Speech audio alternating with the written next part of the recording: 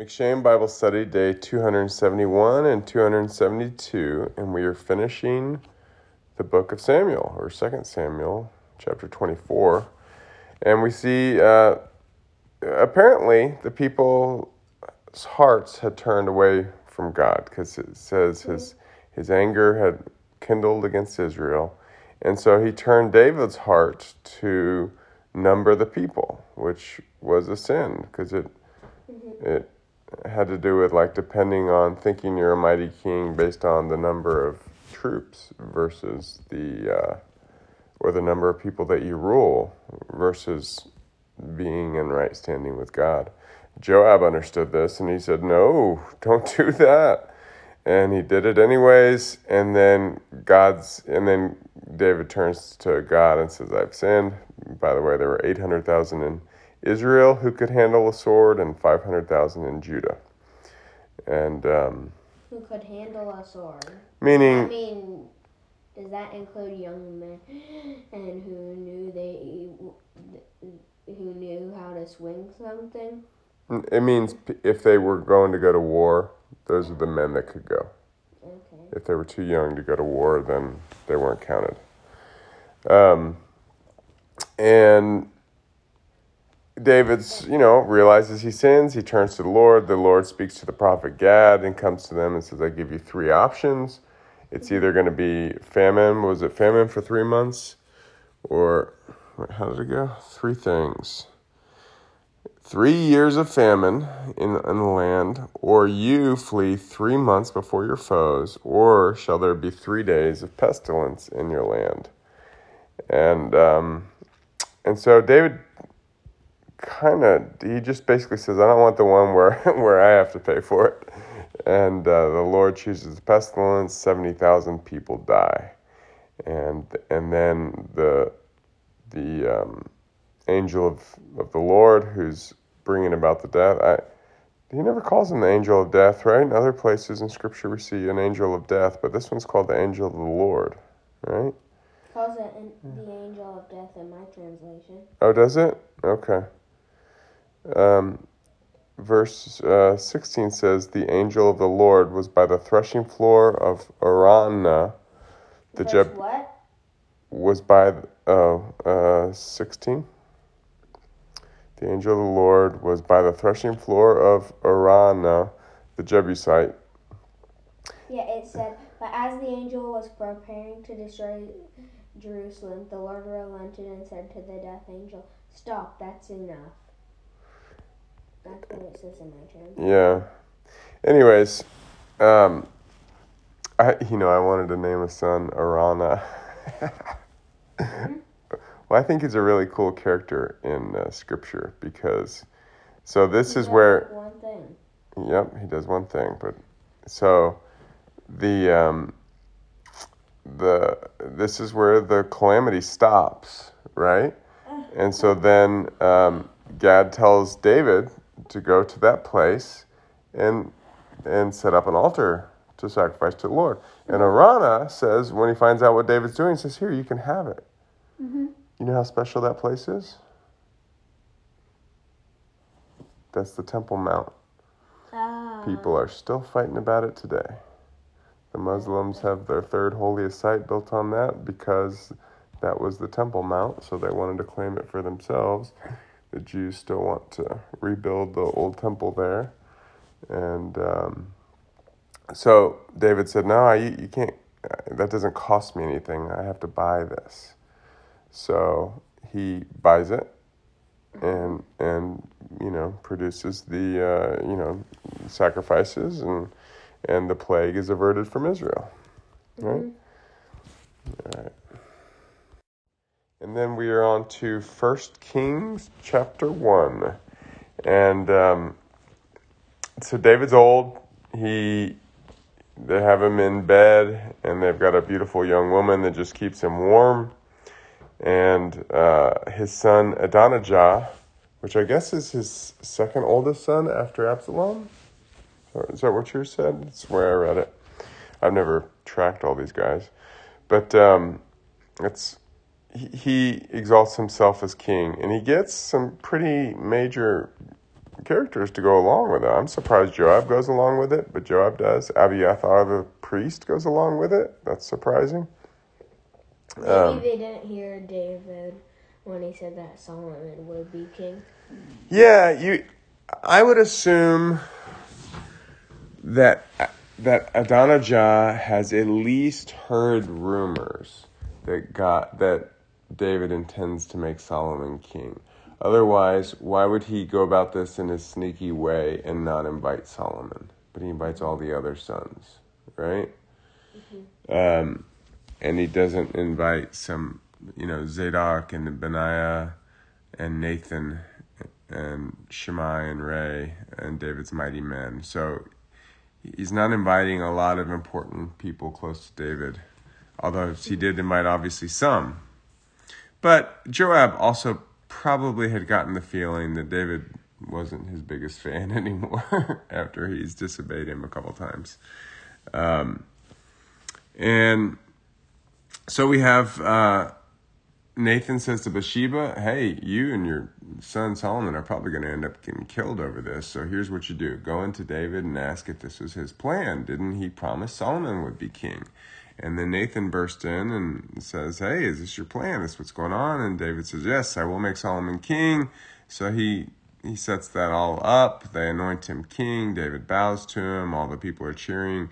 And then at this party that Adonijah, is that his name, Adonijah? Adonijah, right? Where is it? Where's his name? Adonijah.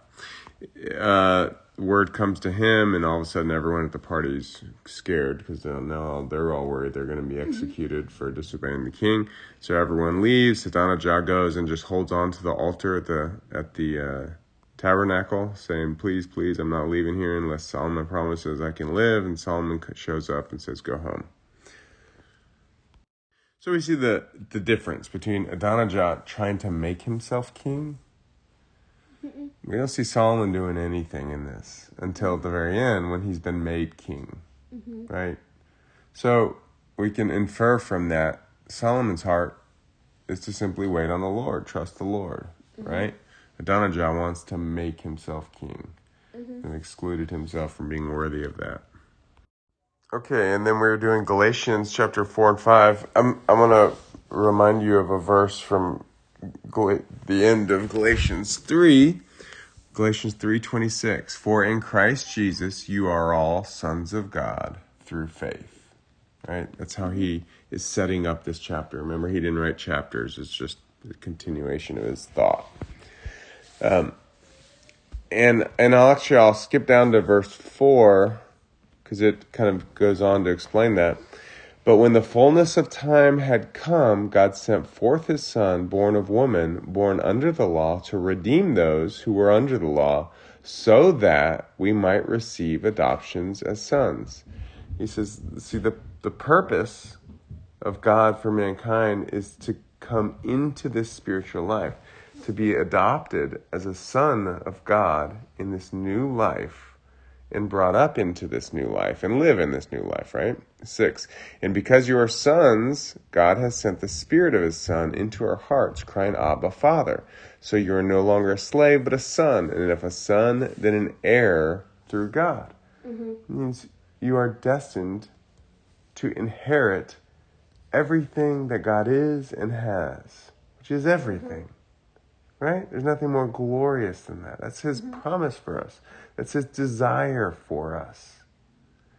He just needs a people willing to choose him. Right? So this is setting up everything he's going to say throughout the rest of this book. But let's go back to the first verse. He explains, see, we can... the religious idea is to read things and, okay, well, this is what I am. Well...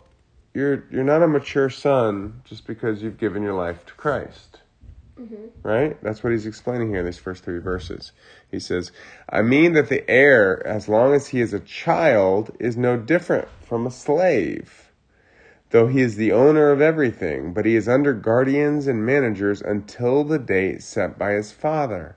In the same way, we also, when we were children, were enslaved to the elementary principles of the world. You understand what that means? What does elementary mean? Basic. Okay. Do you understand what that means? Basic? No, the whole 3 verses. No. So, if you were, let's say that this was this incredible manor business, when we had lots of fields all around, and we had lots of servants, and we had, the people were running. I mean, it could be a modern business. It could just be a family business. And you knew you knew because you're a son that you're destined to take over the family business someday. And so I like how it was thought of back then because it involves a house and everything.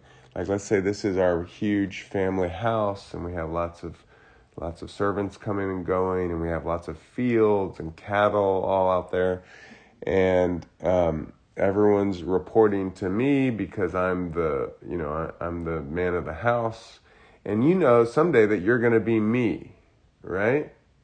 Like, you're the oldest son, and so someday you're going to be in charge of all this, right? Mm-hmm.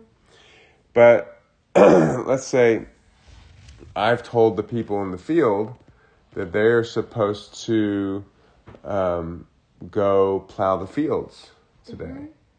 And let's say you go and tell the guy who's in charge of the people plowing the fields, and you say, no, today we are all going to go play soccer all day. Mm-hmm. Are they going to listen to you? No. No. They're going to say, that's cute, Weston. Why don't you go play? If your dad wants me to do something other than what he's already told me, then he can come tell me that or send somebody, but I'm going to do the work that he told me to do, right? Mm-hmm. In other words, you have the destiny to have that authority in that position, mm-hmm. but you are not ready for that yet, mm-hmm. right?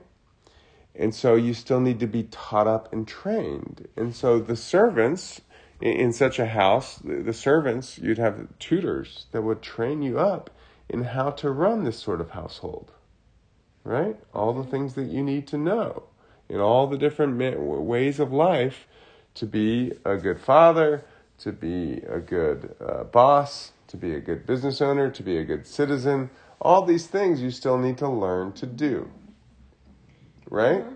So that's the example Paul is giving. He says it's no different when we become a son of God. We start out as a baby. A baby mm-hmm. gets, it first starts on the breast, gets patted on the back, gets his diaper changed. A baby is completely served, right? Mm-hmm. And you have high expectation and hopes for the baby. But the baby can do nothing, right? Mm-hmm. Then later they grow and they can start to do a little something. And there's a process, right? Mm-hmm. Paul is saying that when we enter into this life, we enter into this process of growing and maturing with the ultimate goal that we become fully matured sons of God mm-hmm. who represent the Father to all of creation. Even angels long to look into these things. They can go in the throne room of God, but they can't understand what we're being built to be and to understand and know and do, right? Mm-hmm. And so it's for us to continue to seek the Father to grow into the fullness of this, because Paul's going to go on to say, I already read it, but he said the Spirit is sent into our hearts, crying, Abba, Father. So we're no longer a slave to the ways of the world, to religion, to anything of this world that's less than the full glory of God, right? Mm-hmm. And says, so he goes on to say, look, formerly you went after all these things. Mm-hmm. You were all about your religion, or you're all about your idols, or you're all about all the elementary things of this world. But why are you becoming slaves again? So he's saying you're getting off track. Mm-hmm. You accepted Christ, but you're getting off track of coming into the fullness of God's plan for all people that choose him. Mm-hmm. So don't get off track. What are you doing? 15. What then has become of your blessedness? For I testify to you that if possible, you would have gouged out your eyes and given them to me. He says, you started off good. See, the problem is our fallen nature is we always want to be We always want something to get us excited right now. Mm-hmm. And so, but God calls us into a long, patient endurance, waiting on him, continually seeking him, even though it's not always exciting. Mm-hmm. Sometimes it's very exciting, Mm-hmm. but it's not always exciting. And he wants us continually seeking him in a way in which we honor him in his ways, but don't seek to make ourselves king, like Adonijah, right? 19, my little children, for whom I am again in the anguish of childbirth until Christ is formed in you. He says, look, you're Christians, but you've gotten off track. I want the fullness of Christ formed in you, right? He gives the example of the Jerusalem from above, and, he points out how Sarah and Haggai were a picture, and Haggai and her son were kicked out because, again, that was a matter of people trying to create the promise of God instead of waiting on God for the fullness of this thing to happen, right? Mm-hmm.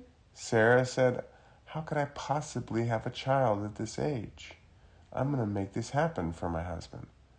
Mm-hmm. So I'll give him my maid. And Abraham said, sounds good to me. Instead of waiting on God, he took bad advice from his wife, right? Which caused all kinds of problems. Now you, brothers, like Isaac, are children of promise, but just as at that time he who was born according to the flesh persecuted him who was born according to the Spirit, so it is now. So the religious don't like those who are following after the Spirit, because deep down they know they should be doing, but they're not doing it. But what does the scripture say? Cast out the slave woman and her son, for the son of the slave woman shall not inherit. God is saying, it is not my desire, nor will I let it happen, that I have a people stuck in religion represent me. I will have a people that give everything to me in my ways, to learn of my ways, without being fettered or encumbered by the ways of this world and the ruler of it. They must be of my kingdom, right? Mm-hmm. And that's how I transform this world, not by a mixture people. Okay? Let's look at chapter 5. It starts out, for freedom Christ has set us free. Stand firm, therefore, and do not submit again to a yoke of slavery. Do not submit again to religious ways and religious practices where we think we are made holy and righteous by religion. He goes on to talk about, the particular way that people were trying to push religion on them at that time was circumcision. But then he says, 16, but I say walk by the Spirit, and you will not gratify the desires of the flesh. For the desires of the flesh are against the Spirit, and the desires of the Spirit are against the flesh. For those are opposed to each other to keep you from doing things you want to do. So he says, you have to realize that your body, your fallen life is continually pulling at you to go one way. Mm-hmm. But live in the Spirit. Go his way. And then he mentions a bunch of, effects of sin that can come through the body wanting us to do different things. But then he says, I warn you, as I warned you before, that those who do such things will not inherit the kingdom of God. So he's saying, look, you can be a Christian, you can get into eternity when you still live as the world lives after you die, but that's not the point. Mm-hmm. Don't you want to be about what God's purpose for your life is? Don't you want to have a far more glorious, better eternity than just barely making it in by the skin of your teeth? Mm-hmm. He says you're supposed to inherit the kingdom of God. So walk by the Spirit. Live by the Spirit. Allow yourself to be transformed in mind and heart continually, day by day, by seeking Him and continually laying our life before Him and saying, Lord, if there's anything of me that needs to change, please change it. Lord, which way should I go today? Continually seeking Him for that, right?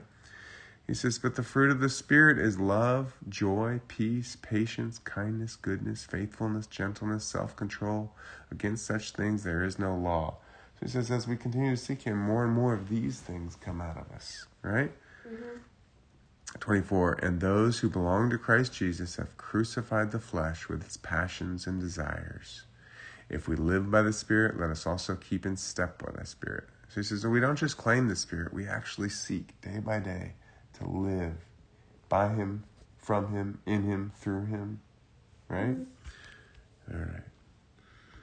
Ezekiel 31 and 32 is a word against Pharaoh, and it's a long one, right?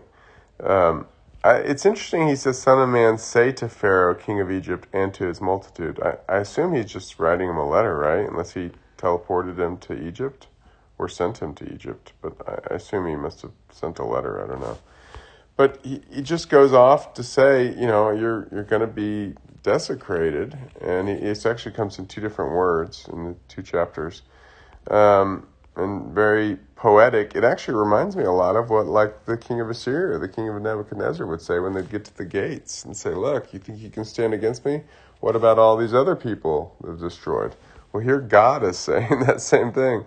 All these other countries I have brought down, you think you won't be brought down too? We finish up in Psalm 18 and 19, the two both great psalms. 18 is kind of long. I could read the first half of it, but I won't. But it starts out, I love you, O Lord, my strength. The Lord is my rock and my fortress and my deliverer, my God, my rock in whom I take refuge, my shield and the horn of my salvation, my stronghold.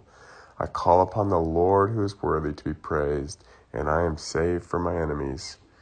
He goes out calling how he's called on the earth and called on God, and the Lord has heard his cry. And he goes on to describe God in the heavenlies as this foreboding, scary, all-powerful entity, right? But then he goes on to say that, he works to live blameless before God, and God knows him and sees his heart and his efforts as righteousness, and that he's merciful and has always taken care of him in every way, right? And then 19, this time I'll kind of start from verse 7 to the end. The law of the Lord is perfect, reviving the soul. The testimony of the Lord is sure, making wise the simple. He said, the Lord's way is the perfect way. Simply living according to his way makes a simple life full of wisdom, right? The precepts of the Lord are right, rejoicing the heart. The commandment of the Lord is pure, enlightening the eyes. So as we walk in his ways, our heart is transformed. Our eyes are opened to see things we couldn't see before. The fear of the Lord is clean, enduring forever. When we fear the Lord, we fear nothing else, right? The rules of the Lord are true and righteous altogether. More to be desired are they than gold, even much fine gold, sweeter also than honey and drippings of the honeycomb. He says, to go the way of God is more important than anything you'll find in this world. Moreover, by them is your servant warned. In keeping them, there's great reward. So he trains us up by learning his ways and walking in his ways. 12, who can discern his errors? He says, in this life, sometimes we go the wrong way without even realizing it. He said, declare me innocent from hidden faults. So he's seeking the Lord. Lord, if there's something where I'm living in an unrighteous way, I'm living apart from you, sin, please, for one, forgive me, but then also lead me back, right? 13, keep back your servant also from presumptuous sins. Help me not to be presumptuous. Prideful heart can sneak in presumption all the time. Yeah? Let them not have dominion over me. Help me be pure and clean before you, Lord. Then I shall be blameless and innocent of great transgression. Let the words of my mouth and the meditation of my heart be acceptable in your sight, O Lord, my rock and my redeemer. That's our prayer, Lord. Lead us in all things. We are yours. You have anything else? No. All right. Well, God bless you. God bless you.